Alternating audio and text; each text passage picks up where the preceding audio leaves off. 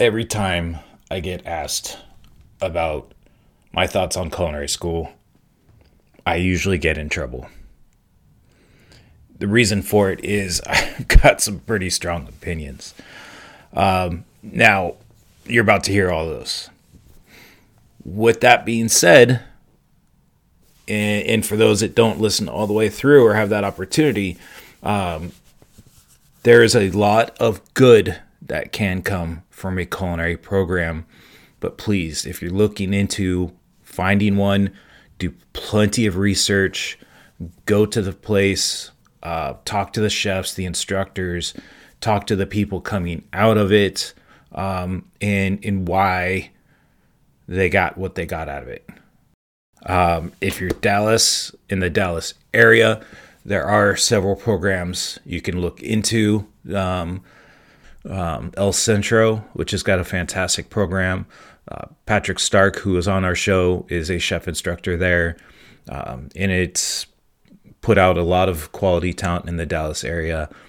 Then you've got the Art Institute, which is going to be hit and miss, right? I'm sure each one's going to be a little bit different, but definitely look into that. And then Cullen College here in Dallas has a program that's in McKinney, and I believe it's in the Frisco area as well, that has like a bacon and pastry program. So the community colleges are really going to be a great entry level place to get going, and to make sure that that's something you really want to grow with. There's people I know that have gone through El Centro and in Dallas, loved it, grew with it, and then ended up at the CIA in New York, and then came out super strong because they really found that love. Don't apply to a program or get into something that's going to be crazy expensive and crazy intense if you're not ready for it. It's just not going to be worth it for anybody. And you're just going to have a lot of debt and a lot of regret. So what other questions you got for me? What else do you not know about me that other people should, or you think should? Knowing what you know now, like this far into your career, the pros and cons of culinary school. It's a can of worms. Because it sounds like you had a blast, but I mean, yeah, so quite some time ago, and a lot of people, a lot of young cooks are still battling with it because it's kind of like the same thing with college. It's like a lot of people don't want to go to college anymore because it feels like a fucking scam. Well, and that's the hard part to it. I think you kind of hit the nail on the head when you say scam. And what I experienced with the California Culinary Academy in San Francisco was very unique. It was a one-off school, and it was fantastic. The entire experience was great. Now, there was a lot of people too that failed out, dropped out, that just didn't make the cut, right? My class started as a little over 20. I think it was like 22 of us that started. And the original group that graduated, we were down to like, I think 9. And then how many of those are still cooking today, or in the industry, so to speak? I mean, I could say there's probably 2. And I would include myself in that. So, but as I was graduating, or as I was finishing up my last class, they came in and they said, "Hey, we're just letting you guys know that we were just purchased by Le Cordon Bleu. We're, you're still good where you're at. This is not going to impact you in any way, but we're just letting you know so you hear it from us, not somewhere else down the road." And we're like, okay. Because to me at that time, Le Cordon Bleu was a school that was based in Paris. It still is, right? They've got locations. It's like Paris, London, and then somewhere in Canada, right? And that is like the legit. It's like the CIA of Paris kind of thing. And don't fact check that, by the way. I could be dead ass wrong. And And so that's why I was like, okay, well, it turns out all these like cordon bleu programs were scams. Um, and I don't want to say scams. There was potential to get a lot of knowledge, but it was going to cost you a lot of money. And the reason they're all gone now, and a lot of those pop up culinary schools are gone, because they just started popping up, and they were just riding the coattails of like the Food Network. And hey, I want to be a chef. You want to be a chef? Come on, it's okay. Hey, your check cleared. Here's your diploma. I mean, and so and and it sucks because so many people are coming out of these programs with very little knowledge. I mean, not really any hireable knowledge on where they're at, and then but now they've got a lot of debt. And it's like, but they're still making $10 an hour. And but they need so I think the government went through and signed something, and it said that they would not fund any student loans where a job when you come out of when your final degree, when you get your degree, if you do not fit the certain criteria, right? If you don't come out of it and you're not making X amount versus what you owe, right? Then we're not funding it. And so it went away because they automatically, all the cordon bleu, all their funding, not funding, but all the students going there that were going to get federal loans and stuff like that were no longer eligible. So they just went away because they wanted too much money, because it was much more of a business model. Like, how many people can we fucking feed through this thing?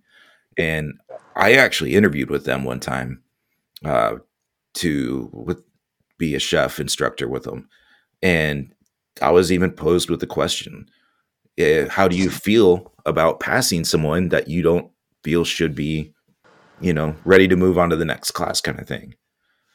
And I mean, I instantly knew the question. I was just like, Mike, man, how do you answer this?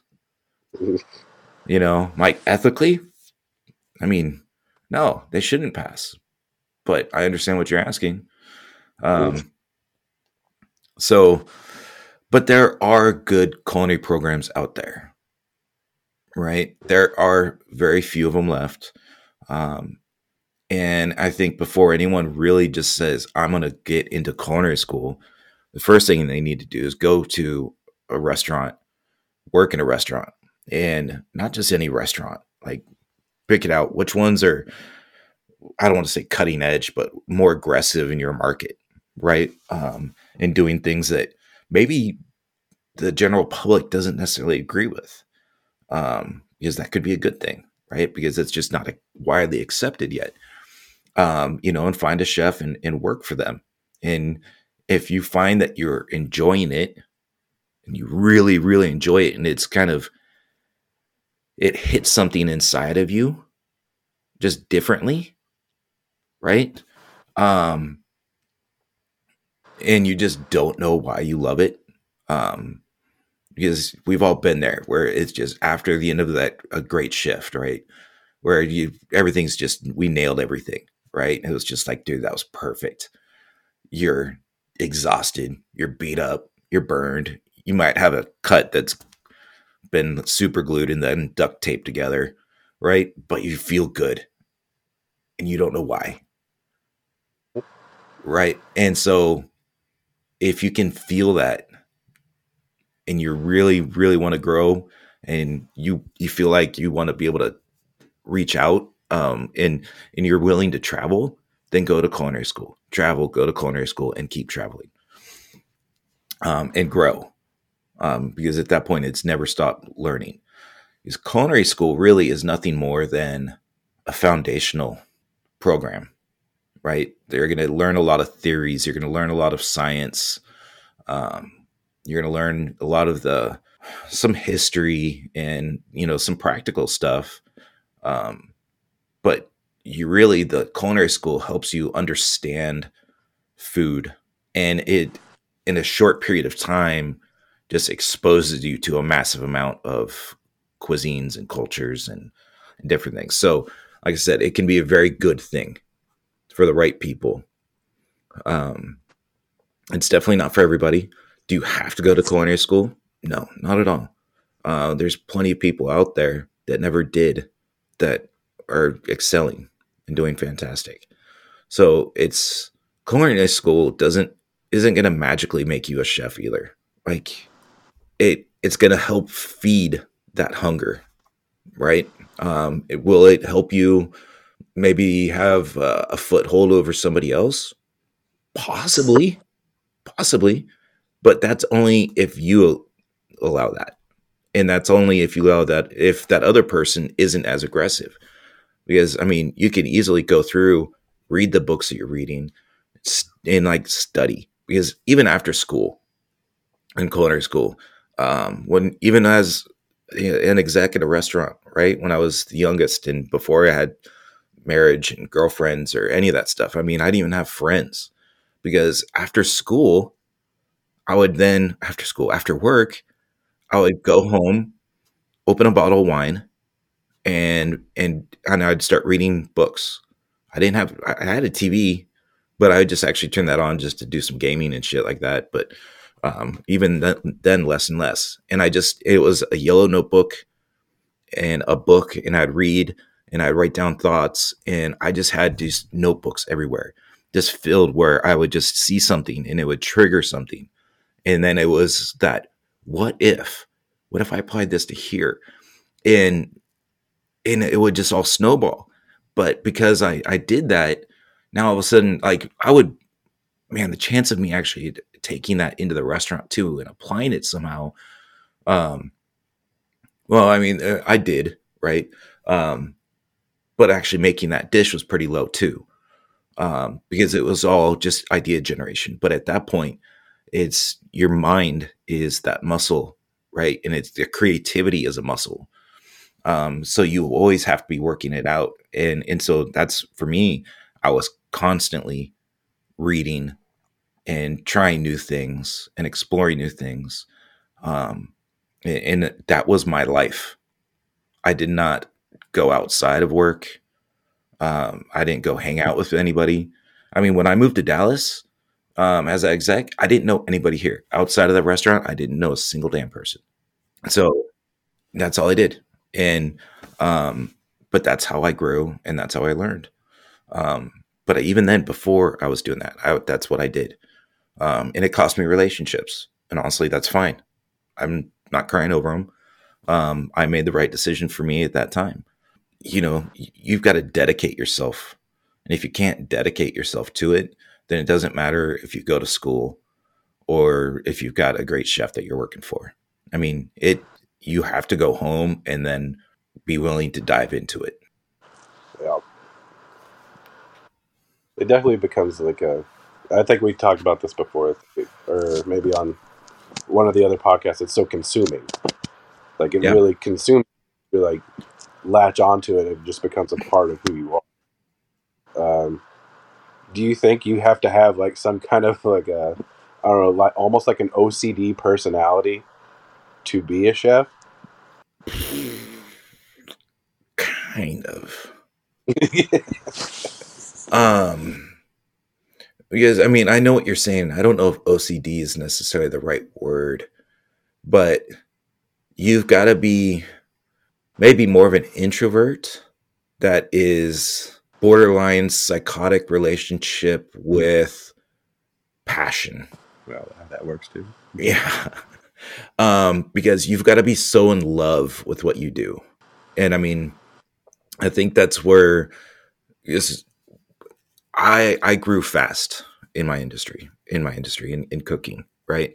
Every restaurant I ended up in or worked in, I was never a line cook for a very long period of time before I was moved into something else, right? More areas of responsibility.